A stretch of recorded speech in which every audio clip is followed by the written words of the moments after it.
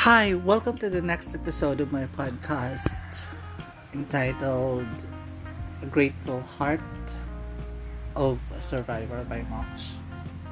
Today, I'm going to talk about year-end wishes. Of course, would like to end the year with a bang. That's most people would like to say with a bang. However, how do you celebrate the end of the year? Do you have to celebrate the end of the year? Or do you have to validate what you have done for most of your time during the year? Especially during this time where we encounter a lot of things like pandemic, displacement. But we need to be grateful because we are still alive. I, for one, I'm a leukemia survivor, and I'd like to say that I am grateful because right now I come to realize that there are a lot of things that I missed in my life during these times that I was so busy with all these things that I am doing. I probably have forgotten the very essence of my existence. And sometimes I tend to forget my family or brush them aside. Or sometimes I forgot myself. I forgot what really brought me here.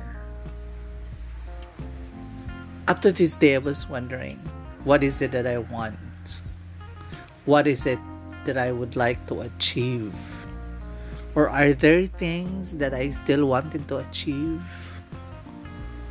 Well, I know that this may sound cliche, but I think I have gone all through those hurdles in life, those challenges and difficulties that others would say has been a turning point in my life, that I should say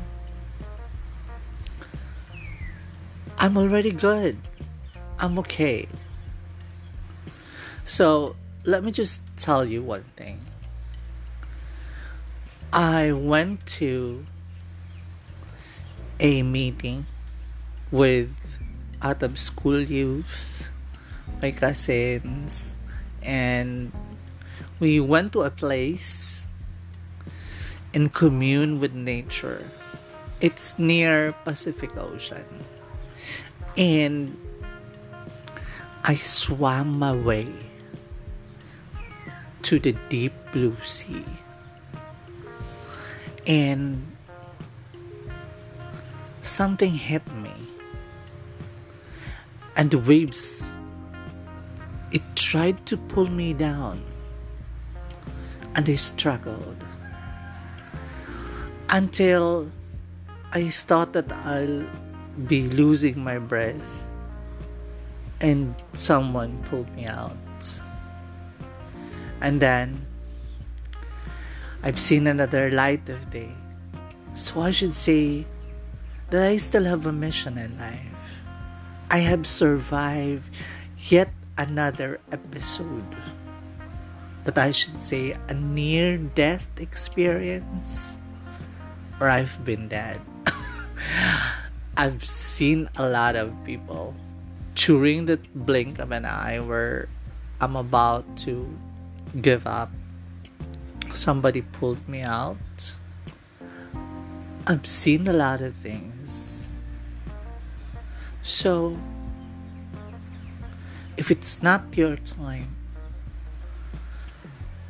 then you need to fight. As what they say, what doesn't kill you makes you stronger. So right now, it's no longer 2.0, but it's the me 3.0.